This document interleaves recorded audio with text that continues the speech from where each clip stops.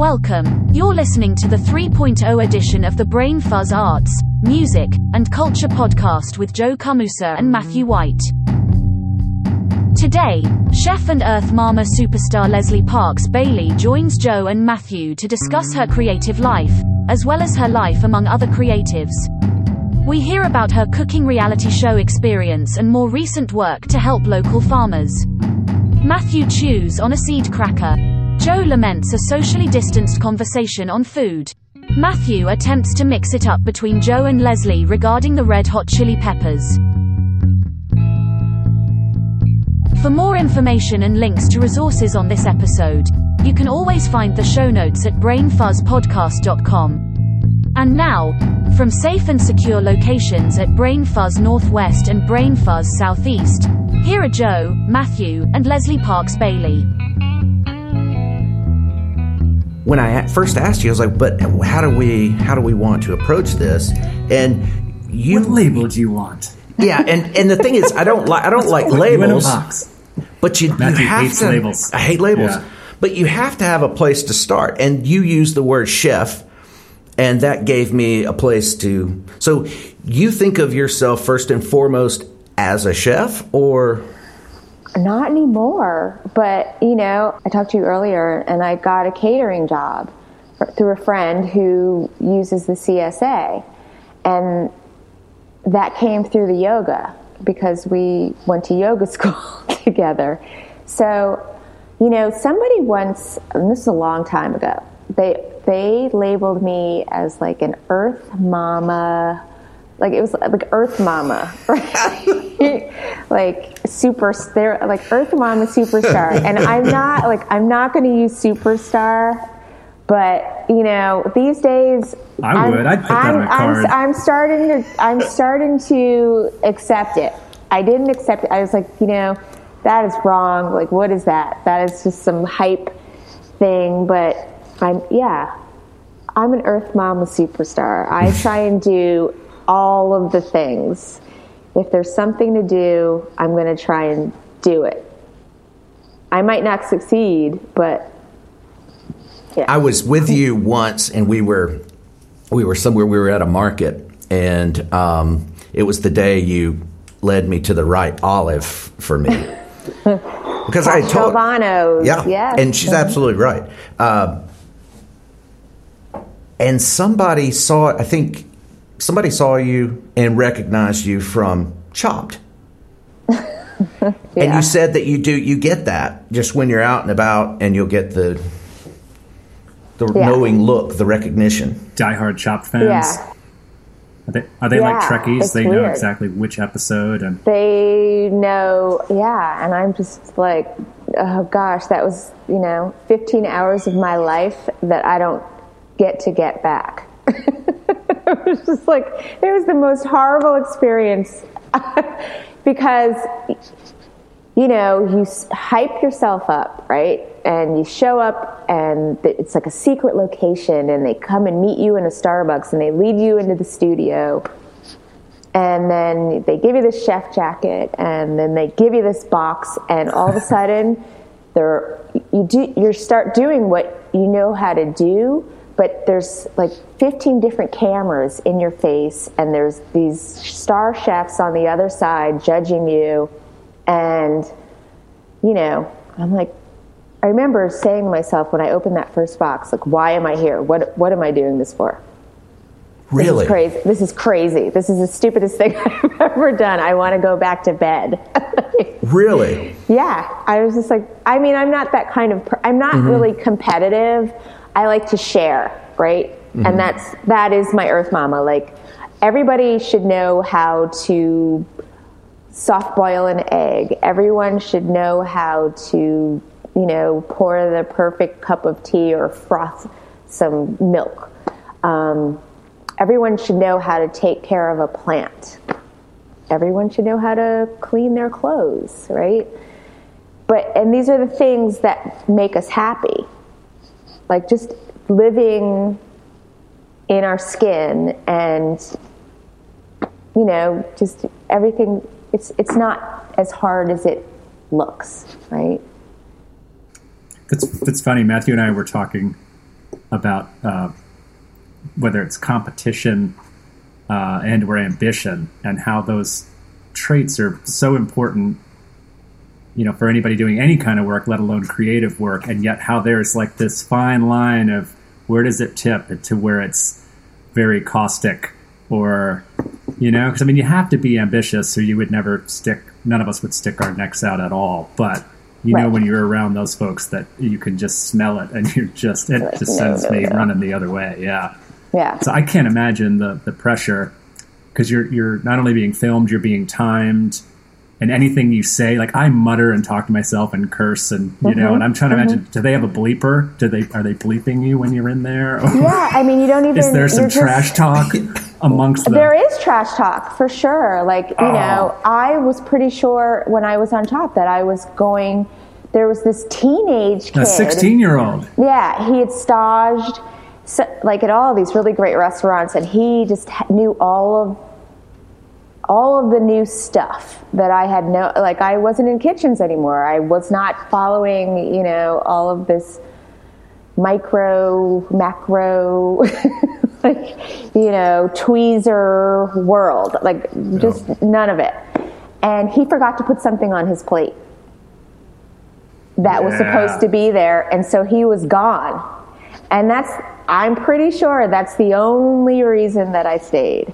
And then in the second round, I was just oh God, I'm still here. I thought I was going home. Fire started in one of my pans, and the chef next to me put it out and was like, oh, let me help you out, little lady, Oh. But my food was better than his. We had some sort of, I don't know, it was some piece of pork that either you had to cook for a really long time, or you had to cook it for a little piece of time. I can't remember. And mine was tastier, and so he was out, and then I made it to the desserts, and that's where, if I had a little bit more time, I might have won that $10,000. I also went on Chopped because my ex-husband was on Chopped, and he won. Oh. And he was not being a great ex-husband at the time. And so I was like, well, maybe I can beat him this way. But I did. But, that was my competitiveness. But also, wow. Yeah. but before anything ever happened, you're looking at that box, and you kind of feel that you're not in the right place. Yeah. I was like, this is dumb. This is dumb. I don't like being judged. Like I said before, I like to share. Mm-hmm. I like to share ideas. I think we're coming away from this, but for a while, with all of the food shows, everybody wanted to make someone their bitch, right? Mm-hmm. That was the word. I'm going to make you my bitch. I'm better than you. I'm going to prove something to you, mm-hmm. and that's not what eating and coming together and enjoying food is about. Right. It's about, eating and coming together and drinking spirits and, just savoring what we're provided with from the earth and, and the sea and, the land. And so it's just, it's hard for me to accept to be that kind of competition. I'm a sharer. Food cooking is my love language. It's providing. It's part of the Earth Mama in me. And going back from that moment, you had already attained success. That was not something you needed, really. You had attained success. Can you share a little bit about that period, what you were doing? That was your chef period. At what point did you no longer maybe identify as a chef? I think that was when I was I'm done. I was pretty much done at that point. My ex-husband and I had restaurants, but I was really I wasn't working in them. I was really just kind of hostessing and moving around, and it was more about the children at that point. So, you know, I just was trying to figure out what I was going to do next, and it took a while. Like I came to Atlanta, and I had no idea what I was going to do, and I've been here now 5 years, and the ball has just started rolling. You know, like during the pandemic, I started the CSA, and you know, I've been very successful with that, and then, you know, I was like, well, I still have all of this time during the week. And because of working in restaurants, I know about florals. So I started this floral business, and the florals are really taking off, right? And so now I'm getting these catering requests, and I'm doing the florals for the catering. And you know, I've got this husband who's an artist, and he's got people who, you know, want florals, and they want me to cater their, you know, their house parties, or like, you know, they've got a new painting, or they've, you know, acquired a new piece of art, and they're like, could you do the catering, and maybe you can do the florals? And I'm like, no, watching you prepare, it's really interesting, because it is done with like, I think of myself in the, like, I can get around a grill and I can get around the kitchen, but there's I don't know if it's just experience, it's the motions, the love and the attention and the care that you bring to it, the energy that you bring to that preparation, and then that nourishes the body. I believe there really is something to that. And seeing you do it, it's an art, it's a performance, and it's really something to watch, and then of course to enjoy as well. Yeah, I mean, I think it's almost like a meditation. You know, yeah, it's something that I really believe that it's something that I was meant to do. Like, it's my art, it's my love.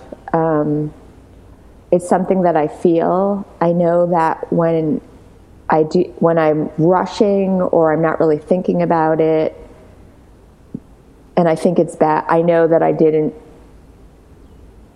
It's just bullshit, right? It's just like, oh, it's just some pasta that I overcooked, and we're eating it because I'm not doing anything else, right? Yeah. And I hate it, and I usually will stop eating it. I'm just like, okay, well, this didn't work out, and I might toss it toward one of the dogs or something, right? It's like, here, I know you want this, you'll eat anything, right? So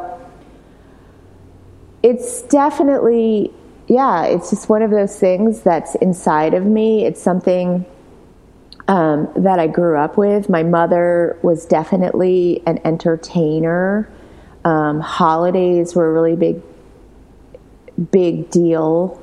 But just even the everyday, like when we ate dinner, there were always cloth napkins on the table. There was always, you know, a setting there. You know, she would take different objects and put them on the table. You know, like during Easter, we would have like these little eggs, wooden eggs that she would put on the around that time. And there would be a lamb, like, well, you know, lamb. There was some sort of lamb thing. At dinner, there were candles, you know, and there was music playing, and there was no getting up from the table unless you asked. Like, you had to ask to be excused. And there wasn't always necessarily prayer. There was prayer, but, you know, we had to hold hands and just, like, be thankful for what was put in front of us. So, you know, it was always an experience, and it was always coming together, and there was always sharing and love, right? Mm-hmm. It wasn't something to get through, to get to your phone, back to your phone or your video games or whatever. Yeah. That's right. That's right. Well, there, when we look at some of I can't quote the science exactly, but I have read the science that's where this idea of blessing the meal comes from. It has its roots, in religion, but there actually is something to the act of pausing and blessing the meal, and it comes back to that energy. Yeah. It's really super. It's important. It's not something that is a matter of fact. It's just, I don't know why it's important. But it is being present, present. I think that yes. that gets overused these days. But because one of my questions from my little sheet here was thinking about how you deal with like creative obligation, routine, especially say as a chef, especially like brutal hours on your feet. Maybe I'm probably read too much Anthony Bourdain, but thinking of small, cramped, hot kitchens. Yeah. Tempers running versus, again, some of the cooking shows like the Ina Gartens of the world where it's all inspiration and here's my beautiful home in Long Island. And snip some chives out of my garden. And sip a beautiful Chardonnay. Yeah. And, it's like, how do you deal with that? I mean, you've been talking about it throughout. Well, I mean, I have to say, like, there are moments, like even... that, and this is really through the pandemic, because in the beginning, like, we're like, oh, we don't have to go anywhere. We like, let's just make breakfast, and now we're having lunch, and now I'm making a big dinner, and, blah, blah, blah. We're just, we're here, let's do it, let's make bread, let's can things, let's do everything. And, there's moments when Radcliffe walks into the bedroom or the TV where I've been sitting in my robe watching, a series, and he's like, what are we having for dinner? And I'm like, well, let me just get through this last episode and I'll figure it out. And then he'll come back and I'm already 2 more episodes in and I'm like, I guess we're having popcorn. I don't know. I don't know what we're going to do. I don't want to eat takeout food. So I don't know what we're going to do. Like, there's some broth downstairs. And then sometimes I just go down and I figure it out, right? Just there's some lentils or there's some leftovers and there might be, I'll just grab a tortilla and smash whatever meat or cheese we've got into it and, slice up an avocado and some cilantro and that's dinner. Right. Yeah. That's that improvisation. See, the bride is good at that. She is, and she actually enjoys the challenge. So she loves going into, friends' refrigerators and just seeing what happens. And the results have been amazing. Yeah. I mean, we're so spoiled, right? Yeah. We're so spoiled. Like, you just walk into Whole Foods or, any supermarket and you can get asparagus whenever you want it. And you can get, avocados whenever you want them. And, there's such great stuff just every day or every weekend at the Green Market, right? There's stuff that grows around us. I get chanterelles in my yard 2 months out of the year. And last year I pulled out 20 pounds of chanterelles just from my backyard. Wow. And so it's not that big of a deal, right? You can work with very few ingredients and have a great meal. But we're so used to getting whatever we want whenever we want it. Mm-hmm. And I think that's kind of why we're in the situation that we're in. I think Mother Earth is saying to us, slow down. Look at what you have, right. And stop wanting more and more and give me. I need this, I need that. Like, we don't need as much as we think we do. You know, earlier you said you refer to it as the CSA, just the CSA, but there really is more to the story. And when I first heard about it, it was one of those kinds of stories that you want to hear more of in this world. When restaurants were forced to close, then that had an impact through the chain, and farmers were impacted, and local farmers. And you do the green market thing, so you know these people. Yeah. And I think I may have told Joe, but tell more about the story as to the positive impact that this has had. Well, yeah. I mean, I had friends who have had farms, and they were like freaking out because they didn't have anywhere to move their food. Yeah. You know, they had a restaurant accounts, and the restaurants were closed, and they were growing all of this food. And so I was just like, okay, I will move this food for you. I will move it through Atlanta for you. And so I went down a list of people I knew on my, just in life and here.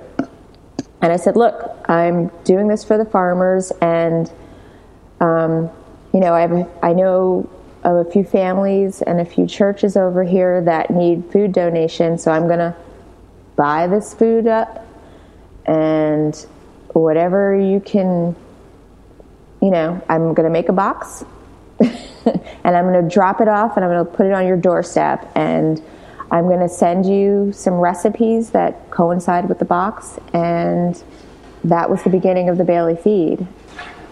There's some people who, since we've opened up, they've gone back.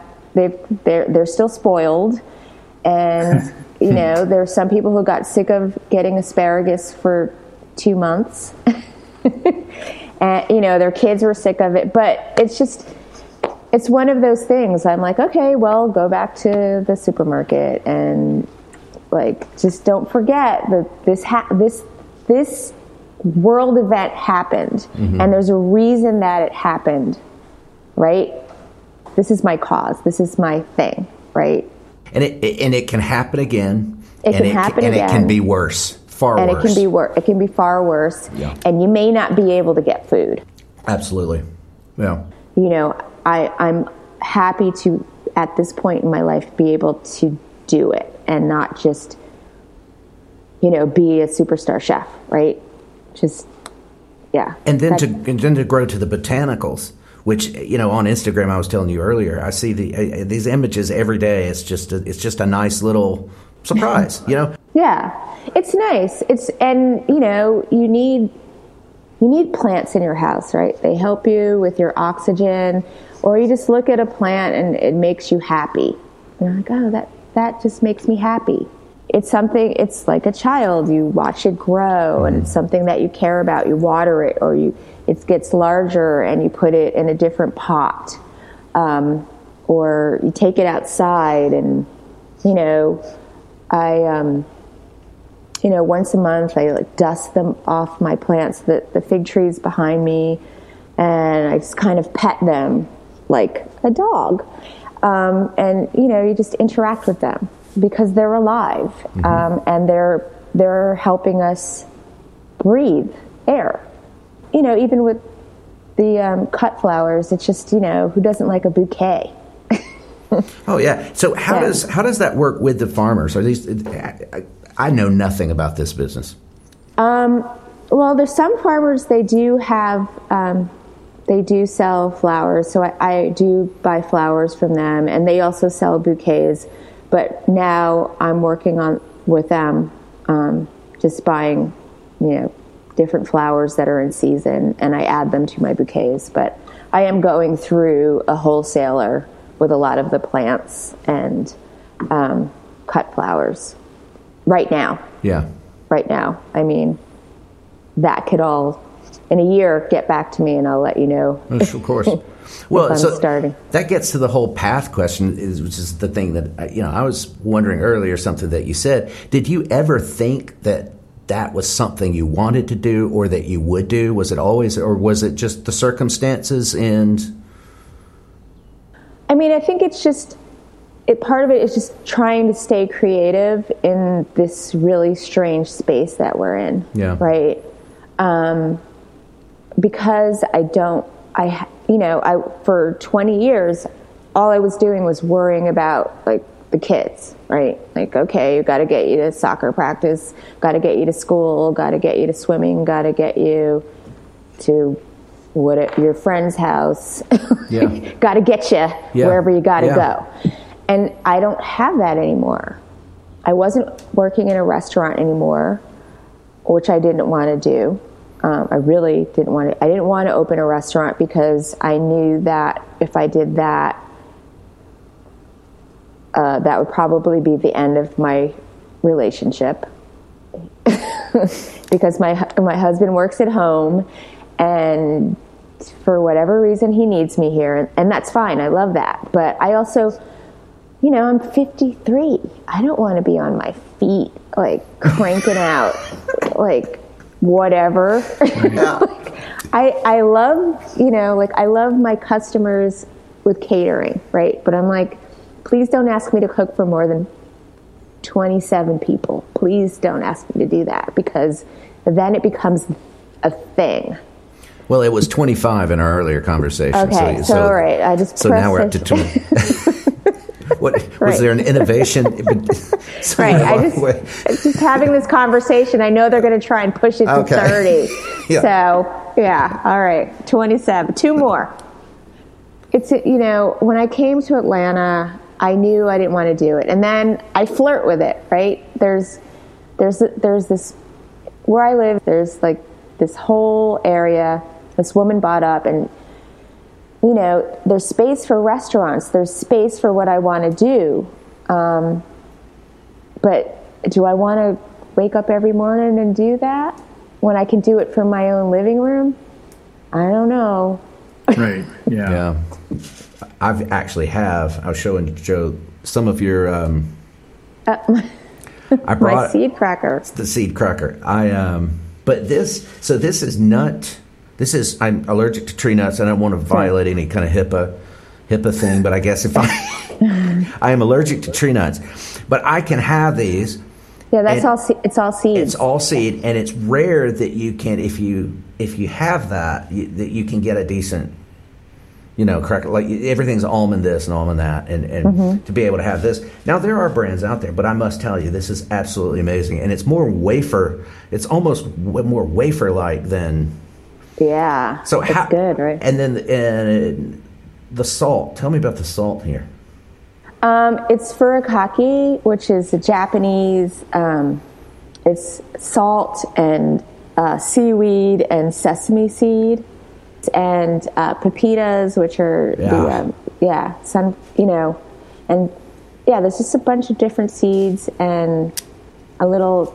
I usually use potato starch or cornstarch, a little water, and they're so easy to make. It's on a sheet, and then you break them up. Is that you bake and? Yeah, you put them on a sheet, and you bake them in the oven, and then to really dry them out, I finish them off in a dehydrator. And actually, there's a whole bunch of them in I just leave them in the dehydrator right now, and if I want one, I just go and break a piece off.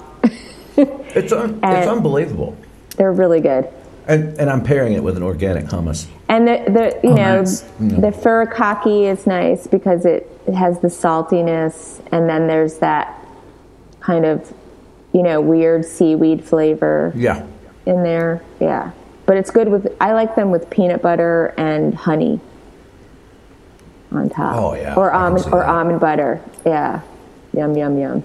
Getting hungry. Yeah, we were saying that this was probably, how to phrase this, probably the worst podcast to do not in person, because we could be eating and drinking and doing the digital thing is just like, oh, great. But soon. Soon. You were saying earlier the day starts at 4:30 every day. Every day. Every day. Yeah. I don't think you can dip into that one. You can't just do 4:30 one day because it's no. And right. There's even times when I'm like, the alarm goes off and I put it on snooze or I turn it off, and then Radcliffe, he's like, hey, are you doing your sadhana today? And I'm like, yeah. Thanks for reminding me. Yep, I'm getting up right A now. little cup of guilt first thing in the morning. And then he goes back to sleep. You know, it's great. I'm like, don't you want to join me? He's like, nope, I don't have nothing to do with that. But it's fine. So another piece of this complicated, complex conversation is living alongside creatives. And, you know, that has its own challenges. Yeah. Do you want to... Well, yeah, it's, I mean, you know, we're together all of the time. He works, his studio is on the other side of the house. It's a whole different, you know, house. We can fit our house inside of the studio. Mm-hmm. And so there's this little walkway that goes through the house, and he goes to work, and you know, sometimes he wakes up at 2 before I have to wake up at 3:45 to do this, you know, and he's working and the TV's on because he needs, you know, for his work, for whatever reason, he needs to know what's going on in the world at all moments. So there's a television that's on in our house telling us what's happening every second of the day. Wow. Yeah. I mean, it's on right now and no one's in the room, right? But that energy is filtering through the house. So your schedules, like your sleep schedules, and are they not synced? Yeah. No, they're not synced at all. He, you know, he wakes up and works, and then I wake up and he goes back to sleep and I work, and then, you know, sometimes we're awake at the same times. Mm-hmm. And, but it's just, yeah, it's interesting. It's just and it's interesting also because that's the way my father was. He worked all day. It's not like we wake up and we are like, okay, it's 9 o'clock. It's time to start working. It's like, there's no set hours. And if something happens with Radcliffe and he's something, you know, organic in his body, he has to get up and he has to go to the studio, right? And there will be moments around 2:30, 4 o'clock where there's music blaring. You can hear it blaring from the studio, and he's in his place, and you can't interrupt that, right? You can't go, oh, hey, can you turn the music down? I mean, now you can send texts, right? Like, hey, maybe you want to turn that down a little bit? But yeah, I don't go and disturb him, and when I'm working, like, he knows that I really can't talk right now because I'm inside of it. But you know, my work is a little bit easier to step away from than it's like I know what I'm doing. It's just part of, like, I know what's going to happen. But with his work, you can't interrupt that because he's on a stream, right? You can't, like, stuff is flowing out of him, and it has to happen then.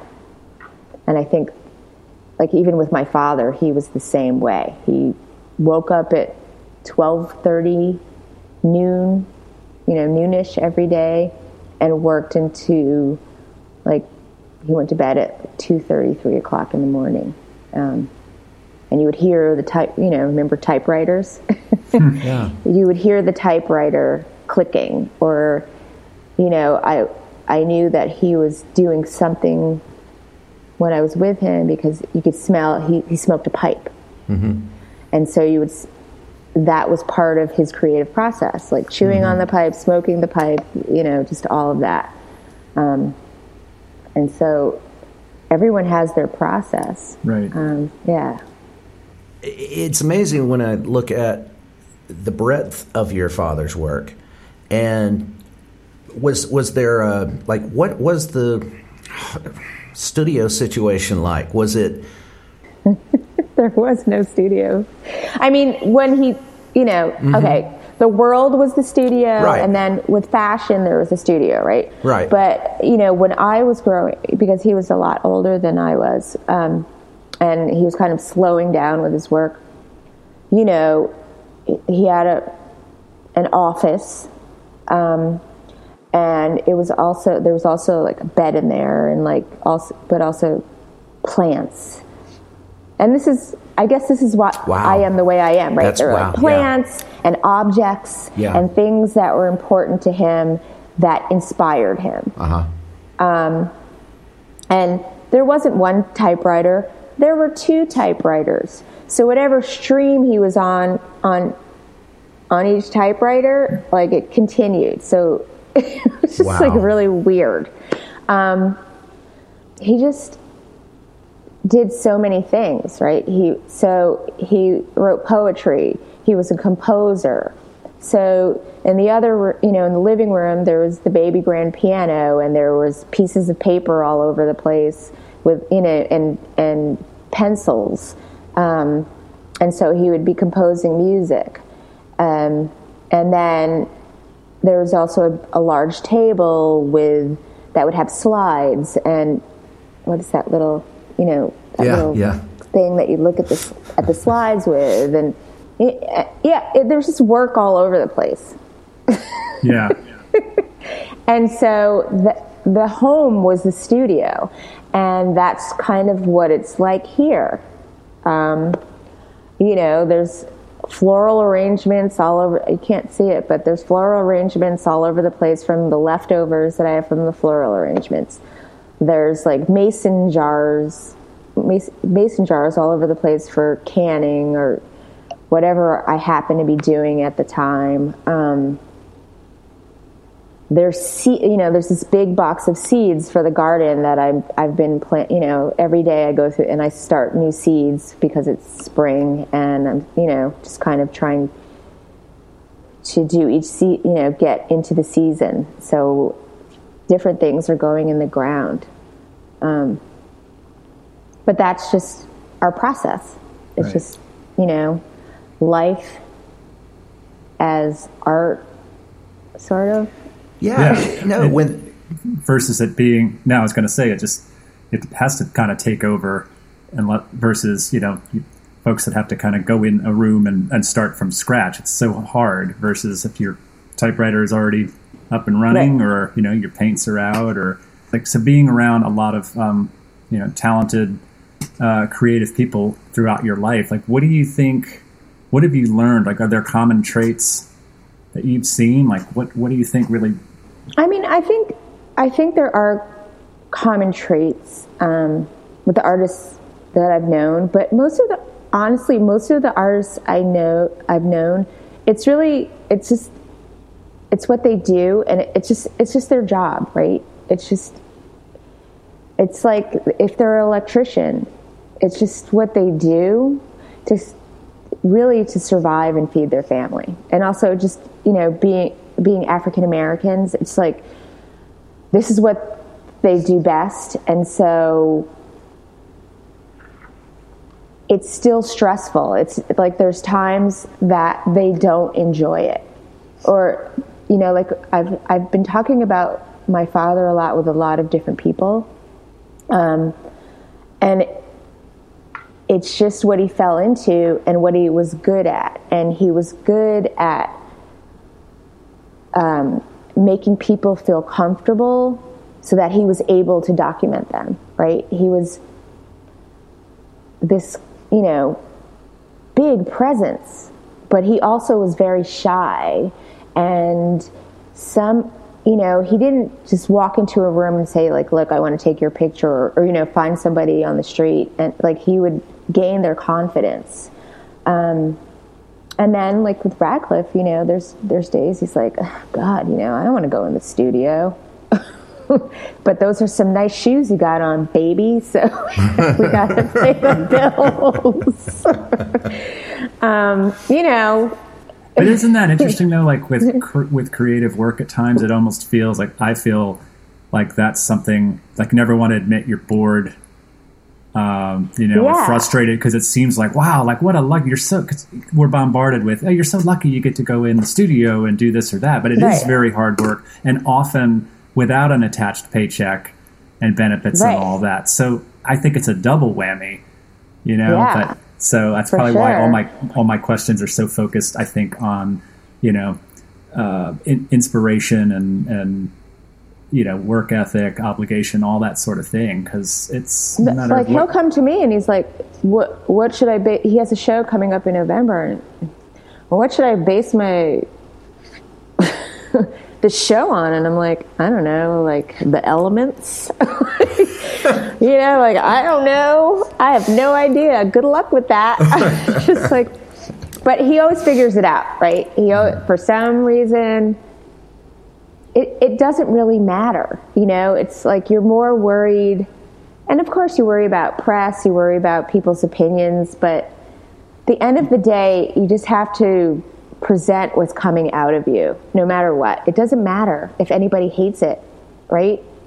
As long as you know that you did your best job at it. Like I said, if I make like a crappy pasta dish and I just stop eating it. I'm like, this is not my best. Maybe I just shouldn't have made this. This is a waste of food.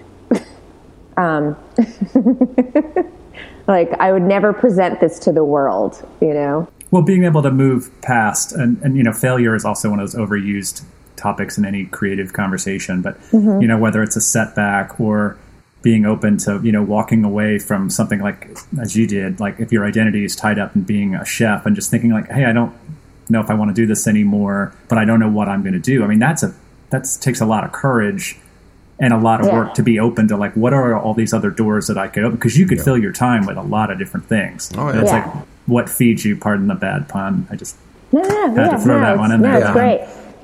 It's an affliction. Well, the thing is that we all do know how to do a lot of things. It's just embracing, I think, we were talking about being competitive. Right. And it's like, we know how to do a lot of things, and like, can we do them better? Can we, make it better? Is it just, it's not just a passing thing? Do we want our house to look a certain way? Yeah. Do we get bored with it? Yeah. So you move things around, shift things around. And that's what I try. That's what I try and do now. Well, yeah, you have to. Because again, how do you keep yourself inspired? I really think that is job number one for all of us. And it's hard, I'm like a daily studio person, even if it's not happening. It's just like you go in and make something for the pile. And I just find myself questioning, well, if you're not inspired, how do you expect somebody else to, maybe see it in the work? Is the work going to be inspired? Then this goes back to like the yoga for me and the 3-hour sadhana. It's almost like you're jazzing yourself up, but not like, and there's days when I hate it. I'm like, oh God, like I just want to like hug my pillow. But I get up and I do the mudra and I sing the mantra, and it's just something that moves through your body. It's just like the vibration, and just like, even like there's certain exercises where you're like dusting off your aura. And like, if you were saying things to me like this about like 10 years ago, like, what are you, just like stupid. Like, what are you talking about? Just like get up and like, yeah, I would have been like, what? Shut up. Like, I was doing yoga, but I was like, I was doing it to be skinny. And so when I decided to become a yoga teacher and I went to yoga school, I didn't know about a lot of these things, but it's just science. It just works. It's all just like, it's numerology. It's weird, wacky stuff, but it's truth. And it's just reminding yourself that you're alive. Yes. Instead of like jolting yourself up with a cup of coffee. Like there's so, like when Joe. I'm doing. No, it's okay. But it's okay. Like, you can do it with a cup of coffee next to you. But when I'm doing these things, like, the sun is coming up and I start and it's dark, and then the light starts coming into the room and the birds start chirping and you hear the squirrels moving through the grass or up, and like, okay, we're alive.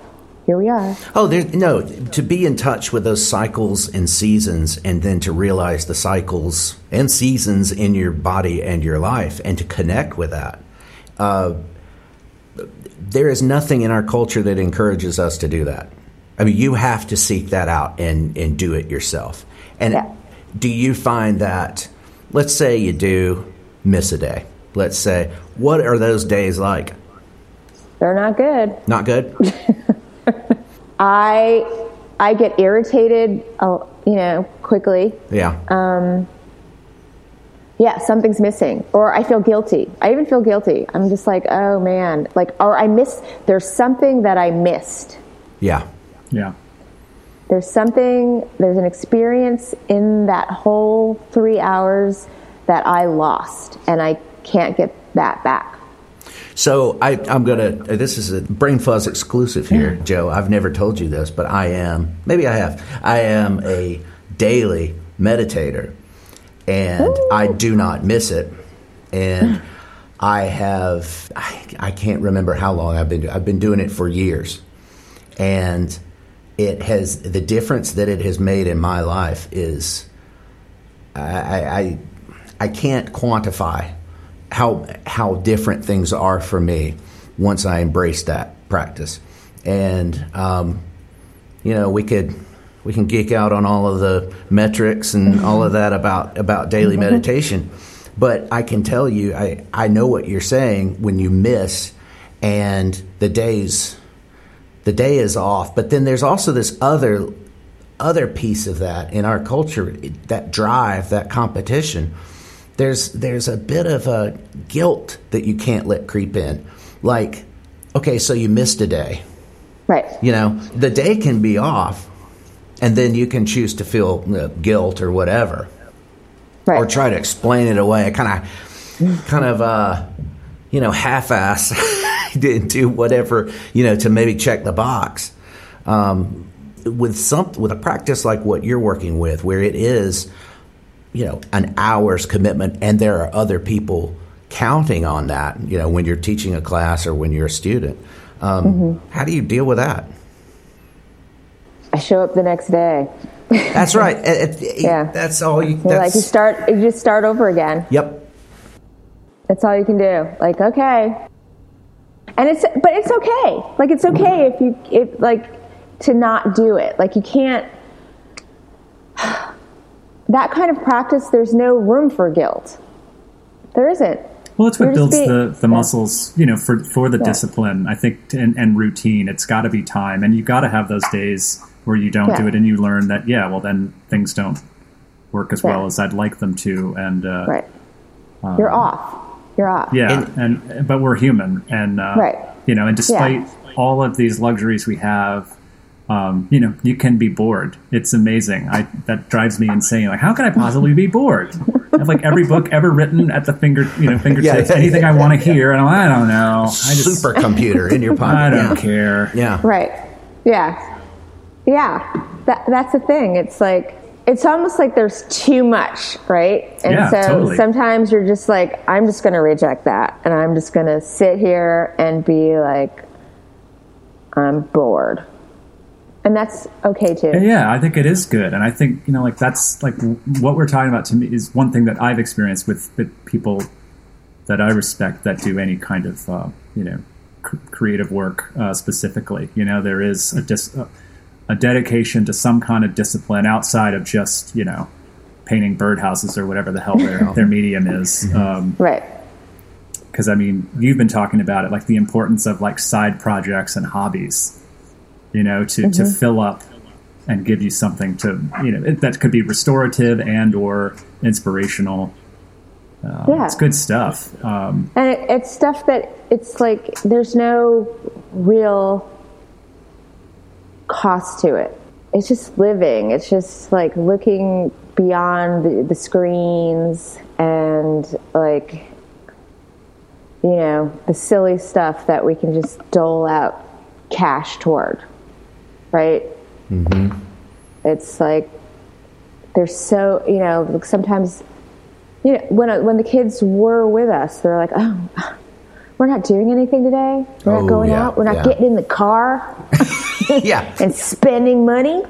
Like, no, there's so much to do. Like, we live on 8 acres. Like, there's 800 things that you can do out there today. Yeah. What is it going to be?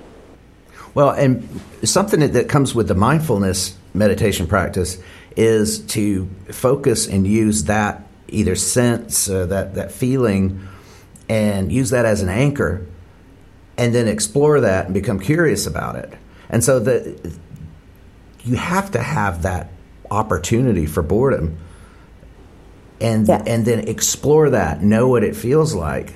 From there, get so many different sensations and so many different insights, and you realize that, you know, time, your perception of time changes, your perception of senses change, and people have even used it to overcome pain. Yep. By using the very pain itself as an anchor. How long do you meditate for? It depends. It varies. I've done. I mean, I don't like to. What I learned was getting away from the time thing, but for a while there, I was doing an hour twice a day. Wow. Okay. And that was a period that I needed that. I want to say that there's a quote from the Dalai Lama, and the Dalai Lama, I'm probably going to butcher this, but anyway, right. The Dalai Lama's attorneys are going to cease and desist distorting my truth. So, no, there was this. It's like wakes up, looks at the schedule, realizes this is a very busy day. I'm going to have to meditate twice as much, and to look at the time commitment and to realize that it's just a total change of thinking. And again, this is one of those things that in life, nothing in this culture encourages you to do that. It's all about taking. Yep. Gotta go. Always pulled in so many different directions. You are on the 8 acres now. How much was nature a part of your life growing up? It was a big deal. I mean, I grew up in a similar house. We didn't have as much land, but you know, I'm going to go back to my mom. She made us go outside all the time. There was not a lot of TV watching. There was a lot of go in the backyard. There was a forest behind our house, and on Sundays, either before or after dinner, we would go on a family hike. Wow, that's cool. No, it wasn't when you know. Right. When you want to watch MTV, it wasn't cool, but it is cool. I know what, when I see birds, I know what bird it is. Yeah. When I see plants shooting out of the ground, I know what I'm looking at. And when I see things that I wasn't looking for, in the morning on the walks with my dog, I'm like, oh wow, if I get a shot of that blue heron, I will post it on Instagram and be like, look what I saw today. Mm-hmm. What were you looking at? And I'm not bragging. It's just there's so much to see, and slow down. There's a lot to look at. So when I was growing up, going out into nature was really important, and just, getting the fresh air and just looking around. And at the time, you either resented it or I was so annoyed. Yeah. So annoyed. But now you look back, you have that memory. Yeah. And I don't make my kids do it, because they annoy me when I'm doing it with them. They're like, why are you walking so fast? Or like, why are we doing this? My Nikes are getting muddied. Like, yeah, I'm just like, okay, fine. Like, I'm not going to force you to, you have to find this on your own. I can't, this is your experience and you're ruining my experience right now. Maybe you want to join me in about 5 or 6 years. I'll still be here. Yeah. Does it remind you of yourself at that age? Yeah. Yeah. Yeah, for sure. I was just like, come on, we're getting in the car. We're going to this park over here, and we're going to have a picnic or whatever she was doing. And I was just like, oh my God, no, please don't. I don't want it. Yeah. But when I think back on it, I'm like, oh, those were really beautiful times. Like we were sitting in the grass and on Mother's Day or we'd go to the botanical garden or, whatever. Like it was just like, thank you for not letting me sit there and watch MTV, like watch that same, that video reel that used to go round and round and round. Make me get out and experience it underscores, though, how much work is involved, to make an experience. Like you were talking about, like the event of sitting down to dinner and setting a table and all those things. But it's somebody's got to do that work. Yeah, or you can eat out of a bag. I don't. Oh yeah, like how many times I will just stand in the kitchen and eat, and I'll even be cooking something and it's just quicker. And I'm thinking, why the hell am I doing this? Why don't I sit down and read something? And right. Mm-hmm. You mentioned MTV earlier, and I know you had an eclectic tastes growing up musically, as I remember. Could you just throw some of that out so that because music's always a big topic for us? I was like a major, serious punk rocker. I had a purple mohawk, and as a black girl, and in the 1980s, that wasn't particularly the easiest thing to get away with. But yeah, Echo and the Bunnymen, The Cure, The Fix, The Pretenders. I don't know, like, how much time do you have? No, I remember having a conversation once about combat rock. Combat rock, yeah. And The Clash. Yeah. Oh yeah, The Clash for sure. David Bowie. Yeah. I love when I'm working. I love listening to music when I'm cooking, and I'm a diehard Red Hot Chili Peppers fan. Really? Diehard. I actually have seen them perform in different countries. Really? And specifically went to that country to see them perform. Yes. What do you think about that Flea book? Was it Acid for the Children? I haven't read it. I'm scared to read it, but I'm also... I think, we're going back to meditation and, like finding what works for you. They're big meditators and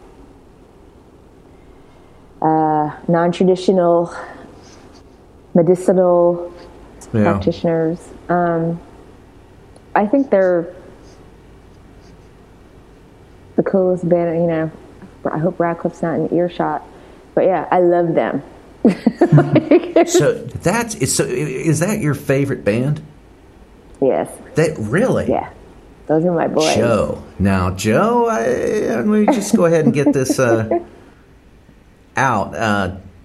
Joe's not the biggest Peppers fan. I have moments. I've never understood what's the deal with John Frusciante, right? Is that how you say his name? The guitar player who seems like he's been in and out, but he's just. I think a lot of it. He's a hell of a guitar player. He's amazing. Like he's had his struggles and complications and addictions. I can't tell how much of it is like interpersonal issues. Of course, with that bunch, I can't. Yeah, imagine. There's so much ego there for sure.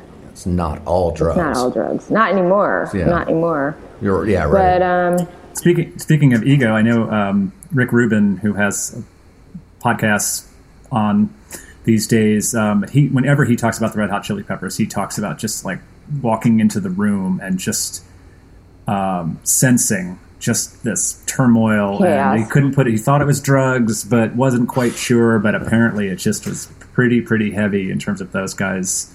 They've been together for so long. I think they've been able like to remain in different times and just like be children, like just children. Like they didn't have to grow up, right? They've never had to grow up, and they've just got like tons and tons of money and handlers and yes men. So I think, like I love them, but.